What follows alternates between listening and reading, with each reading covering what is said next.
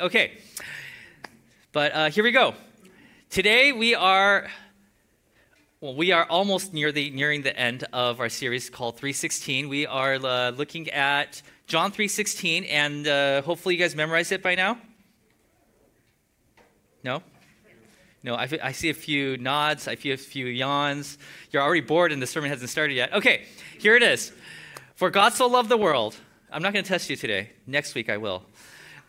For God so loved the world that he gave his one and only Son, that whoever believes in him shall not perish but have eternal life. The yellow part is what we went over for the past few weeks. Today, next slide, we are going to be looking at the words shall not perish. And by talking about shall not perishing, we will also kind of touch on the eternal life part, but next week we're going to go full on the eternal life. And usually, if you've been with us for the past few weeks, at this point I would be like, hey guys, this is what the Greek word looks like, this is what the Hebrew word looks like. We're not doing that today. I know, so you're not going to be like ooh and ahhing today. And the reason why we're not doing that is because there's several ways of using of several Greek words that describes the same idea. So when I show you other passages, you're going to be like, that's not the same word. So I think it might confuse you if I showed you the word. So no Greek words, no Hebrew words today, okay? So the main question we're going to be dealing with today is this. What does shall not perish mean? And here's if this is your first time at any church, or if you're like don't have a background in church, you're in luck because you have the upper hand today. If you grew up in church, and that means like since you were going to Sunday school as a kid, and then maybe somebody tried to evangelize to you when you were in college or whatever, right? You have some preconceived notions about what this means that we need to wipe off the table today. We're like, we want to start with a clean slate, a clean canvas, okay? Because I think some of the ways that we think about these things, or maybe somebody came up to you and said, you know what this verse is about? Shall not perish means will not go to hell. Right? Like when you see this verse, the first thing you think is hell. One of the things that we learn in seminary is you have to make sure you're reading the Bible on its own terms. So when you see the words shall not perish, you read into it, oh, that means will not go to hell, right? You're reading into the scriptures, but shall not perish actually says shall not perish. You have to take it for what it actually says. It doesn't say we'll go to hell. So I want to wipe all that off your mind right now, okay? And we're going to take it a step higher from whatever our Sunday school knowledge of this verse is. We're going to take it a notch higher. And the way we're going to do that, and I'm hoping that I don't lose you along the way, is I'm going to be using the help of this animation company in Portland, Oregon called the Bible Project, which I'm actually a part of. And they make some cool videos. I took their videos, I spliced it up so that we could illustrate as we talk about what this really means. Because in order to understand what shall not perish means, we have to go all the way back to Genesis chapter 1. I know, shocker, right? Cost talking about Genesis? Never. Okay. So without further ado, here we go. So here we go. In the beginning, God created the heavens and the earth. Okay, now here are some definitions. Heaven is God's space. Earth is human space.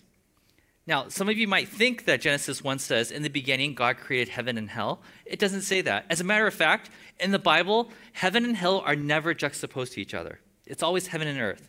And hell is something completely different. And we could do a whole sermon series on that in some time in the future. But today, what we need to know is heaven and hell, God's space and human space. Wherever people dwell is earth. Wherever God dwells, it is heaven. Are we clear so far? This is like, we need to know the definitions first before we begin, okay? Now, you're thinking, I don't know what these are anymore, so let's go deeper into each one. Well, if earth is heaven is human space, you know what it is. There's trees, there's rivers, there's mountains, right? But heaven, well, there's imageries in the Bible, right? They're like, oh, there's angels there, and oh, there's a throne. I've read verses about there being a throne, right? And they use these imageries, and we're not even sure if these are literal descriptions or if they're using earthly terms to help us understand what heaven looks like. So we're not really sure what it looks like, okay? Like golden, you probably heard of the golden bricks or road or whatever people say, right? The sea, the lake that looks like it's glass, or there's jasper and all these, all that stuff. Scholars are like, those are probably more symbolic terms than they are actual literal descriptions of what it is over there. Okay, Now, these two spaces, as you can see, there's a dotted line going down the middle, right? In the beginning of Genesis, these two spaces, next slide, were not two separate spaces. They were actually one space. They were combined, where God's space and human space were actually one. Okay, so that's the Genesis 1 story. Now, the problem with this story, well, actually, let's not get to the problem yet. Let's define some more things here. In that overlap of heaven on earth, or earth and heaven together, there was a hot spot. There was like a special place in the middle called, next slide, the Garden of Eden. Okay, so heaven and earth overlap. In the center, there's the Garden of Eden. In the center of that, there's the tree of life of good and evil. Okay, so that's good and evil. That's like in the middle. And in this garden, God placed two characters. Do you guys know who they are? Yeah. Next slide. So we have Adam and Eve right there, okay? And God created trees and flowers and all these things, right? And God said, hey, I'm not just the one that's creating here. You have my image. So why don't you partner with me in creating this beautiful earth? So, Adam and Eve are like, God's creating flowers. Hey, did you know that we could actually plant seeds and create with God? It's like, oh, that's so cool. Hey, did you know that God gave us life, but we have the power to bring life into this world also? That's so cool. You know how God is taking care of all the living animals? Did you know that as an image of God, you also have the power and the creativity to sustain life and create life? Whoa, they're working together. This is like this heaven on earth overlap. Okay, and that's how the story of Genesis starts. It's like this beautiful world, right? But eventually, you probably know on the third page of Genesis, the serpent comes along and tempts the humanity. Oh, by the way, Adam, you know what Adam means? It means humanity. You know what Eve means? Life, right? So humanity and life together, working with God. It's like this beautiful image. So there's a lot of symbolism in there too. Okay, so as they're doing this stuff, the serpent comes in and plants doubts in their minds and even tempts them. And eventually, humanity is like, you're right, serpent. God is holding out on us. We think that the way that God defined good and evil, well, we think that we could do a better job of bringing judgment and into this world. We think we should define what's right and what's wrong.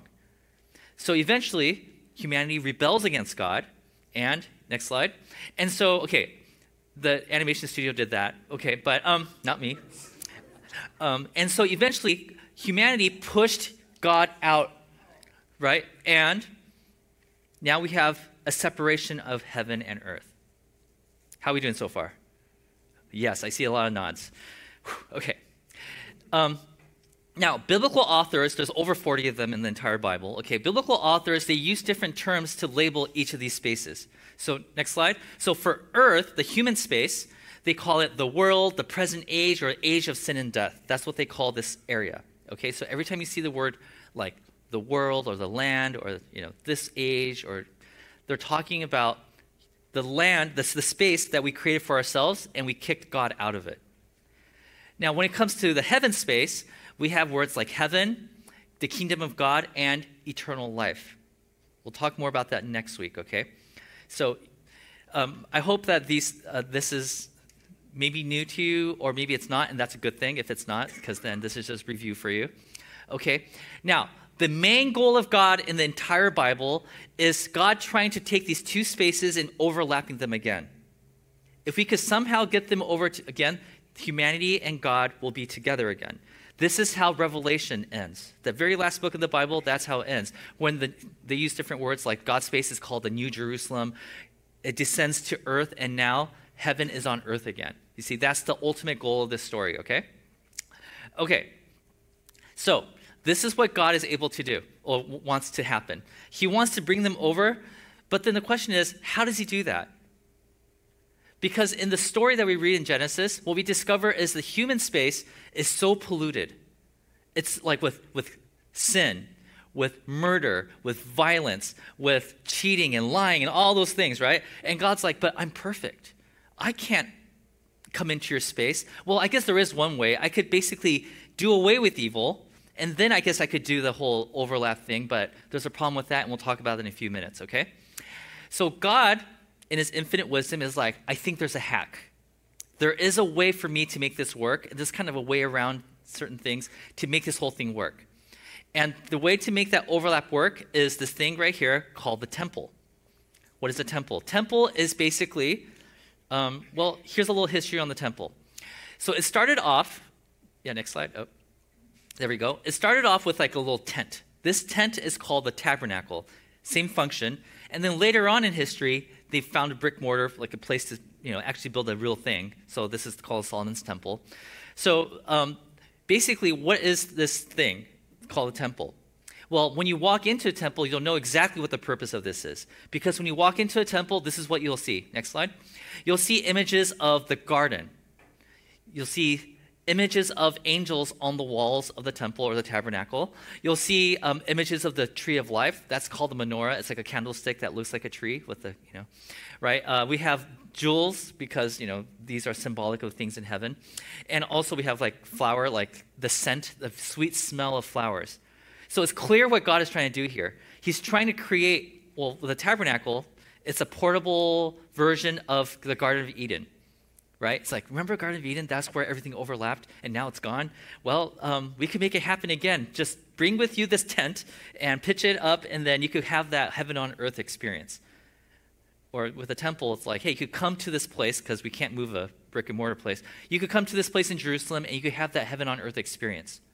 Okay? And the closer you get to the center, like if you look here, there's a tent here, and there's like the main building here with the walls around it. The closer you get to the inside, so you have to go through the walls, and then you go into the tent that's called tent of meeting, because you can meet with God. And inside the tent of meeting, next slide, we have something called the Holy of Holies. That is like the hot spot of where God is. That's the hot spot of heaven on earth.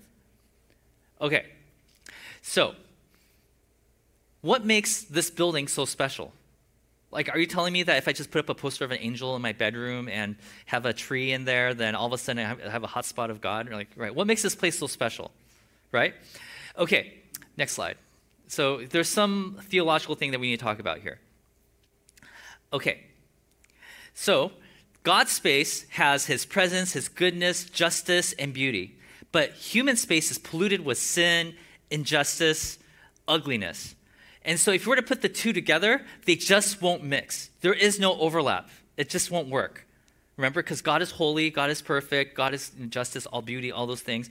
And humanity, because of a rebellion, is just messed up. It's just, I use the word polluted, but the Bible sometimes uses the word impure.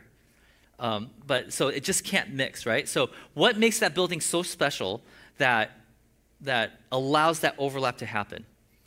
Well, let's go back to the question I asked earlier. Why can't God just do away with evil? He's all-powerful, right? Can't you just say, be gone, evil? It's like, now the overlap could take place. Get away, pollution, right? You would think that it'd be that easy.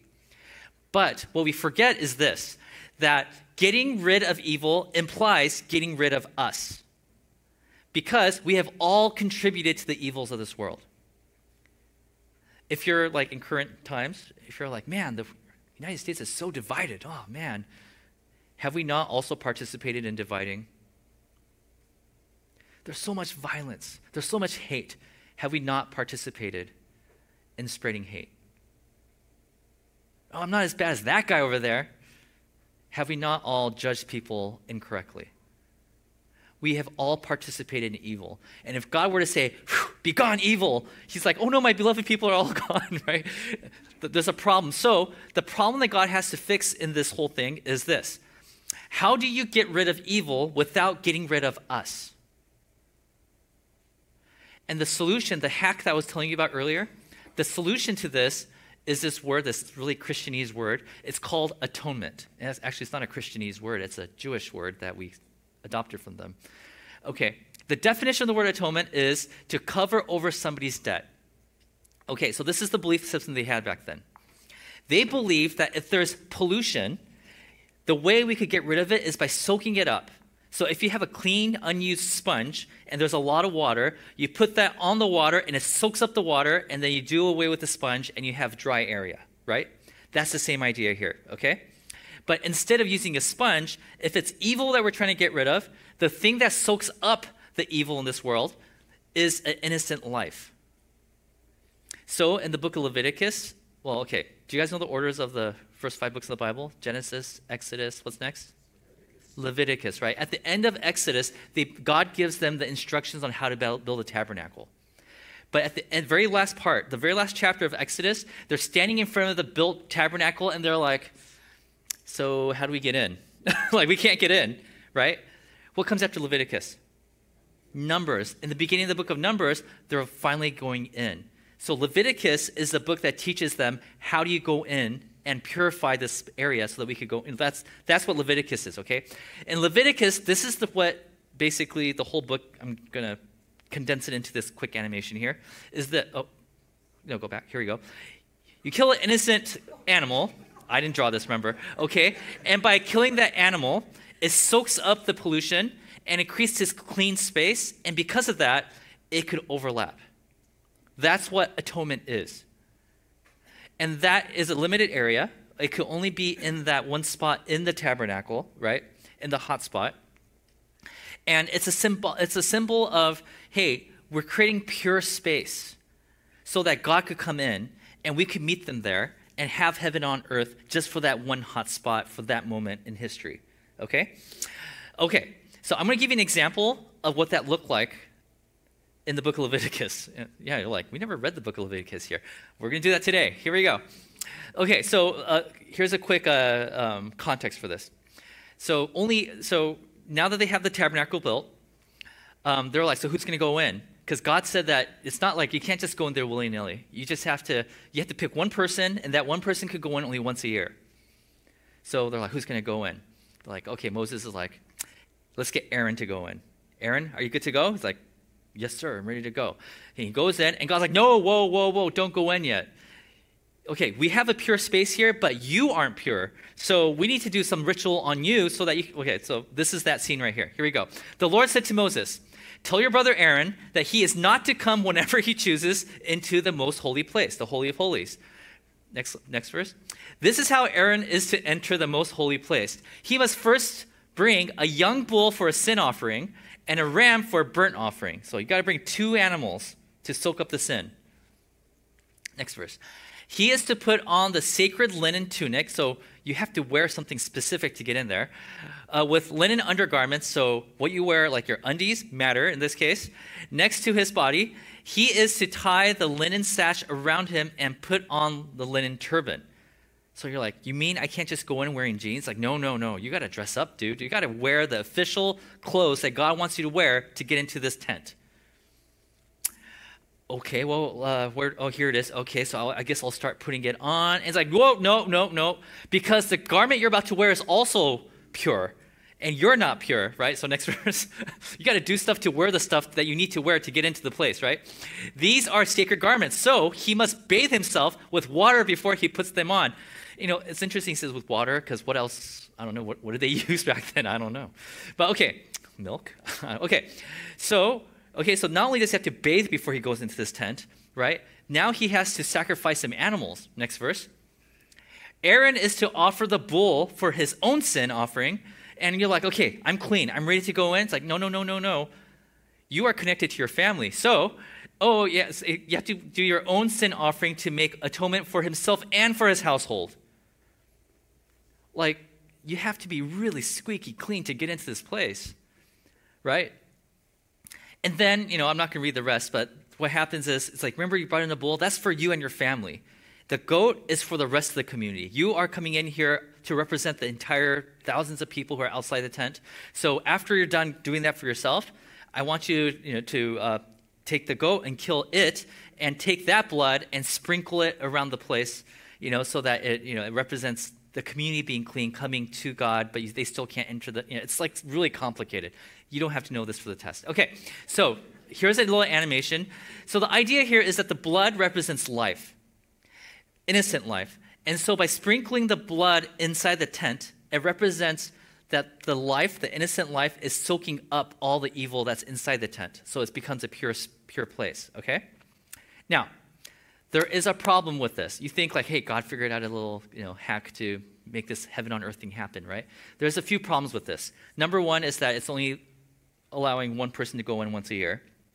Another problem is that people have to travel. So what do people do if they live in, Ethiopia? How do they have access to this heaven on earth? Well, they have to travel. There's only one place you could go to, right? But the biggest problem is that this is temporary. This is temporary. Next slide. So the idea here is once you use this, it's not pure anymore. It's polluted again. Okay, so here's the idea here, okay? My kids are in elementary school right now, and what I don't hear from them that I used to hear all the time when I was in elementary school is that when I was in elementary school, we talked about cooties. They don't talk about cooties. I don't know why. But the idea of cooties is this, okay? If you have cooties and somebody touches you, or if you have cooties and somebody touches me, then I have cooties, right? That's the whole system that we all agreed upon, right? But I can't go around saying, I don't have cooties, you have cooties, ha, you're healed. Like, it doesn't work that way, right? Because when something dirty touches something clean, usually the dirt rubs off on the one that's not dirty, right? It doesn't go the other way around. So that's why Aaron could go through all those rituals and create a pure space. Eventually, it gets polluted again because cooties, right? Okay, so that was the problem, is that this is temporary. If you go to the burning bush, right, when Moses went there and he saw God, in the burning bush, it was pure at that time. If you go there now, you won't see any burning bush there anymore because it's polluted again, right? If you go to where the tabernacle was, it's not holy anymore because it's polluted. Everything that God, any hack that God did at that time to create a sacred space, a holy place, it's not holy anymore. It's temporary. Until God brought a solution to this story, and that comes in the form of Jesus. So in the book of John, here's Jesus. There's a scene in the beginning of John chapter 1. This is when we actually meet the character Jesus in the book of John. The guy who wrote the book, his name is John the Apostle.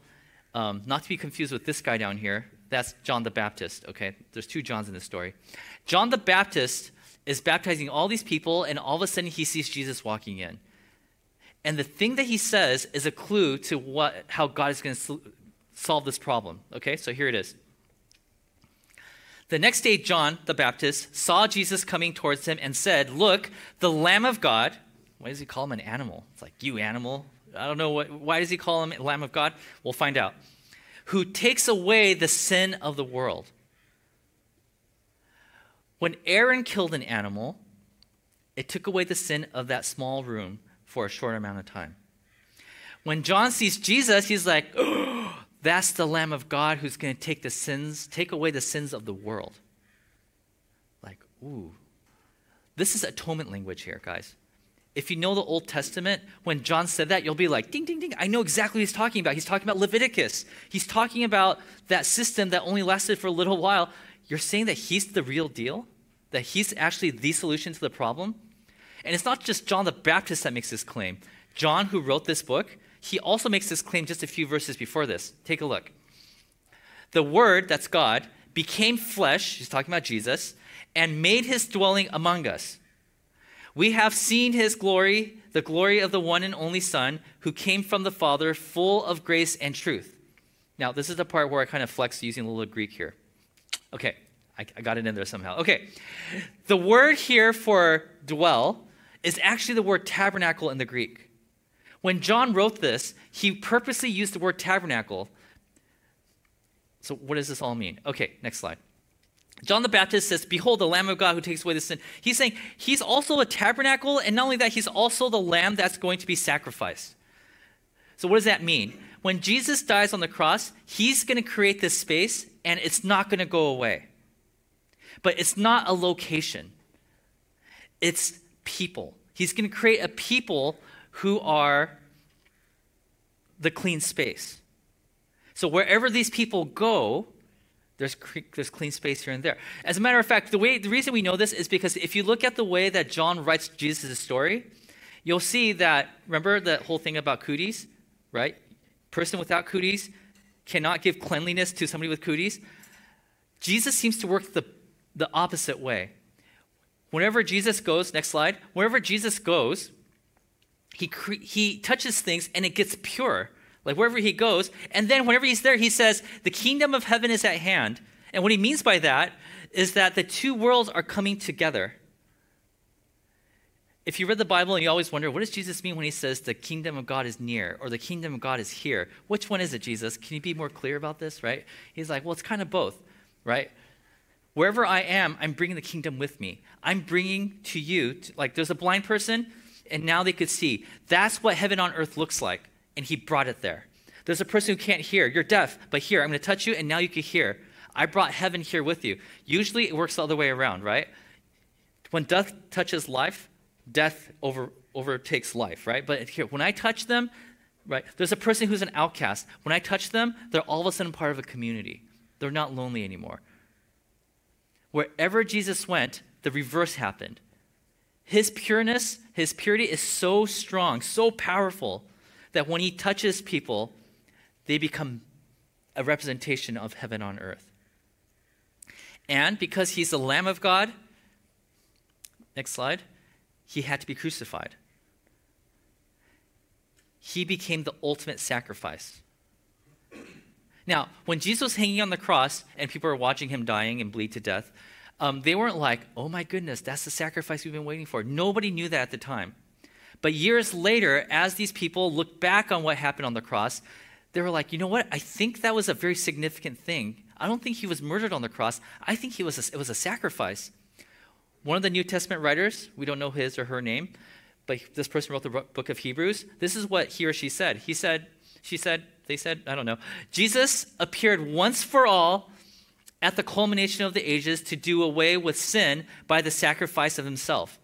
He's like, you don't have to do sacrifices every year anymore. Once and for all. Jesus, God, dying on the cross, being sacrificed, takes care of this problem once and for all. Wherever his people go, there will also be the kingdom of God, right? And it's not just this person who said that. One of the most known, well-known New Testament writers, his name is Paul. This is what he said. This is Romans chapter 3. God presented Christ, Jesus, as a sacrifice of atonement. Again, there it is, the word atonement. He's talking about the book of Leviticus. Through the shedding of his blood. And so when Jesus died on the cross, these early Christians, they looked at that story and said, you know what this means? We, the people who are the church, right, the people that follow Jesus, and he died on the cross, we are the people who are now little Christs. And we are the ones that are going into the world touching and carrying and touching people's lives and bringing heaven on earth wherever we go. So next slide. So because of the death on the cross, we are now spreading heaven on earth. Okay, this is why at Westside we always say, may you experience heaven on earth together, because we believe that is our main thing. That's the main thing. That's the story that started in Genesis and ends in Revelation. That's the whole Bible right there, by the way, right? We are the spread of atonement. That's us. And we get to do that without killing animals, right? Well, Jesus died, and that's why we're able to do that.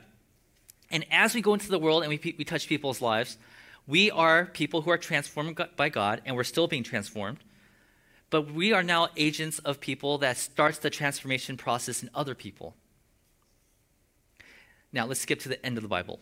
At the very end, in the book of Revelation, John, who wrote the book we just read, he also writes the book of Revelation, and at the very last chapter, he says that the story ends with God's space, heaven, becoming a city. Next slide. It's becoming a city. It started with a garden, now it's a city, right? And over here, eventually, the two worlds overlap. However, the pollution stays outside. If you have put your faith in Christ, I want to live according to his ways. When the two worlds overlap, you are also welcome into that space because you are part of heaven already. Okay? But anything of this world, like Paul will use words like powers and principalities. I don't know if you guys know what that means, powers and principalities. Powers and principalities, okay, so for example, don't want to get too political here, but if you think that voting for a certain person would do away the division of the United States, okay? Doesn't matter. I'm not going to say which candidate. If you just get rid of that politician, then everything's going to be okay. I guarantee you, even if you get rid of one of the politicians, this division is still going to be around. So who is to blame for this division? So the early Christians couldn't figure out exactly who it was. And so they're like, even if we got rid of Caesar, the oppression is going to continue, right? Even if you get rid of that guy down the street, we think he's the reason for all this problem's still going to continue. So it must be something like a power or principality that's around us that's causing this. So he says those powers and dominions will be left outside. Okay? The forces that doesn't want to be a part of God's good world will not be included when the two worlds combine. So what happens to all this over here? Well, eventually, next slide, it'll vanish. And that vanishing is called perish in the Bible. Sometimes it's referred to as God's wrath, and sometimes it's just referred to as destruction. This is what John 3:16 means when it says, you will not perish. That means you will not be left out there. You will be brought in here with God's kingdom, with heaven, or the new city that, there's different words to describe the same thing. So here are some verses in the Bible that talk about this. Paul talks about it a lot, believe it or not. Here's 1 Corinthians chapter 7. He says, this world in its present form is passing away. Right? This is a different Greek word than the word for perish. That's why it didn't really matter, right? Here's another verse from the same book. Then the end will come when he hands over the kingdom to God, the Father, after he has destroyed all dominion, authority, and power. He says, Jesus is creating more and more heaven on earth. And when that happens, he's going to hand it over to God, right? And everything else is going to be left out there, and it's just going to pass away. Here's a verse from Revelation. This is how the story ends. He will wipe away every tear from their eyes, because in heaven, there's no more pain, right? There's no more sickness. There will be no more death or mourning or crying or pain, for the old order of things has passed away. So these are different ways that these biblical authors use to talk about this idea of perishing. So, what is perishing? Here's my working definition. The defiled world that will cease to exist. That's what it is. This does not mean that God is trigger happy. I think, whenever the biblical authors use the word wrath of God, we think God wants to throw lightning bolts at people. Like, you messed up, lightning bolt. It's like, is that you lying? What is that you're watching? Right? That's not, okay, so the biblical authors use words, and there's no good exact translation in English. I want you to understand that the reason why that world's going to perish is not because God's trying to get rid of it. God has infinite patience. He wants to wait as long as he can before everybody could come over to the heaven side. The reason why it perishes is because, if you read through the scriptures, you'll learn that this becomes very self-evident, that humanity left to its own vices, without any correctives, will eventually turn on itself and destroy itself. That's one of the fears of America right now, right? Is like, where's this nation going without any corrective? It's going to eventually turn on itself and destroy itself. This experiment's not going to work anymore. That's exactly what the Bible talks about when it talks about the people who are part of their own world. Up until now, God's been intervening to make sure that didn't happen, right? But eventually God's like, okay, we're done. Let's combine the worlds together. You guys are off on your own, and eventually it destroys itself. Left to its own vices, humanity will eventually self-destruct. And that's what the wrath of God is referring to. Okay, so I hope you guys were able to follow. Okay, so here's John 3:16 again, and let's see if it makes more sense. For God, in the first week we talked about God, we're talking about Yahweh, who loved the world. The number one feature of this God is love, right? If there's anything he wants to be known for, he wants to be famous for, it's the ability for him to love perfectly. So this God, Yahweh, who loves perfectly, he gave his one and only son, and we talked about that. It doesn't mean the son that he gave birth to or anything like that. It actually means the one unique, special son, the one and only son, right? He gave him up, that whoever believes in him, or we talked about how whoever faiths in him, right? Whoever says, yes, I believe Jesus, and whatever he says that he was, I think that's who he is, to a point where it's like it's consumed my behavior, right? That's what he's talking about. Whoever believes who Jesus says that he is will not be left out, will not be left outside of heaven, will not perish, but have eternal life. And we'll talk about eternal life next week. I hope it makes more sense now. Now, the first century Christians, they knew this. I'm like explaining to us because we're like 2,000 years apart with different cultural foundations and stuff like that. But to them, it just made sense. And they grew up with this, especially if you're a Jew back then. This was your hope. You were waiting for this to happen for a very long time. And when Jesus showed up and he said that he's the Lamb of God who's going to take away this in the world, they knew exactly what that meant, okay? The big question on their minds was not, what does this mean? The big question on their mind is, so how are we supposed to live our lives today? So we don't have to sacrifice animals anymore. Cool. So that's one big check mark. Yay. We don't have to do that anymore. I don't have to, my favorite lamb, Bessie, I don't have to, take him to the slaughter anymore. Like my younger sister's gonna be so happy, right? So, okay, so is there anything else? So Paul the Apostle writes a letter to a group of Christians in Rome, and basically he tells them this. He says, dear Church of Rome, yes, you don't have to sacrifice animals anymore because Jesus was the ultimate sacrifice. But that does not get you off the hook of not sacrificing anymore. And they're like, wait, I thought you just said that I don't have to sacrifice animals anymore because of Jesus' sacrifice. What do you mean I'm not off the hook? And he says this. He says, therefore, because Jesus was the great sacrifice for your life, I urge you, brothers and sisters, in view of God's mercy, to offer your bodies as living sacrifices. Whoa. What does that mean, Paul? Holy and pleasing to God, this is your true and proper worship. Wait, what is a living sacrifice? It's like in the past, you take your animal, you kill it, and you let the blood drip, and you do all that stuff. You don't have to do that anymore. But now, if you call yourself a Christian, you are a sacrifice. But the kind of sacrifice that doesn't die. You're walking around town, and you're always putting yourself second.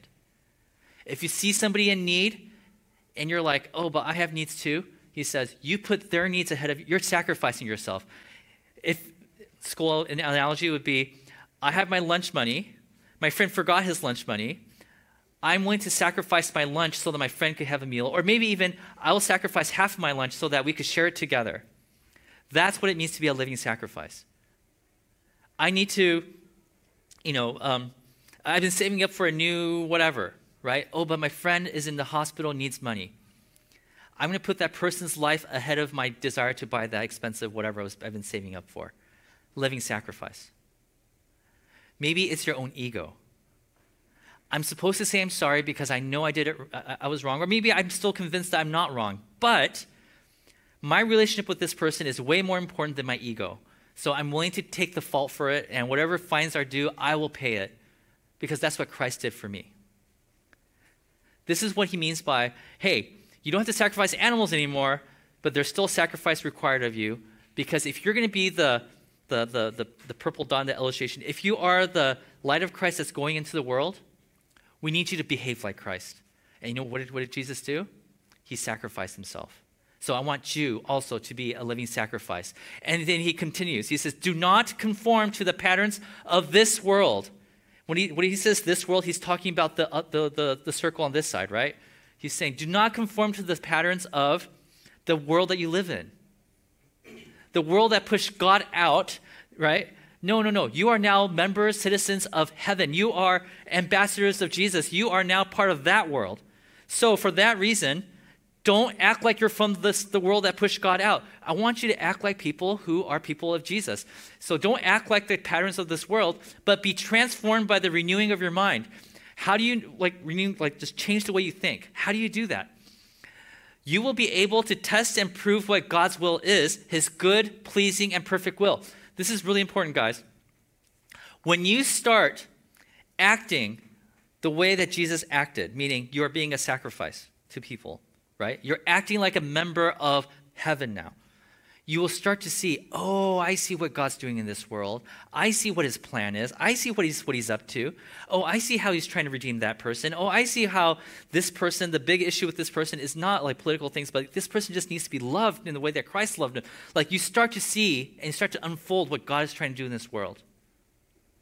I mean, this is another memory verse. I don't know if you guys memorized it, but it's a good one to memorize, right? If you start to live out your part in God's plan, you start to understand his plan more and more. Another way of putting this is this. Now that you know that Jesus has sacrificed himself for your atonement, and now that you are the atonement that's going into the world, creating more atonement opportunities, You are now part of the solution, not the problem.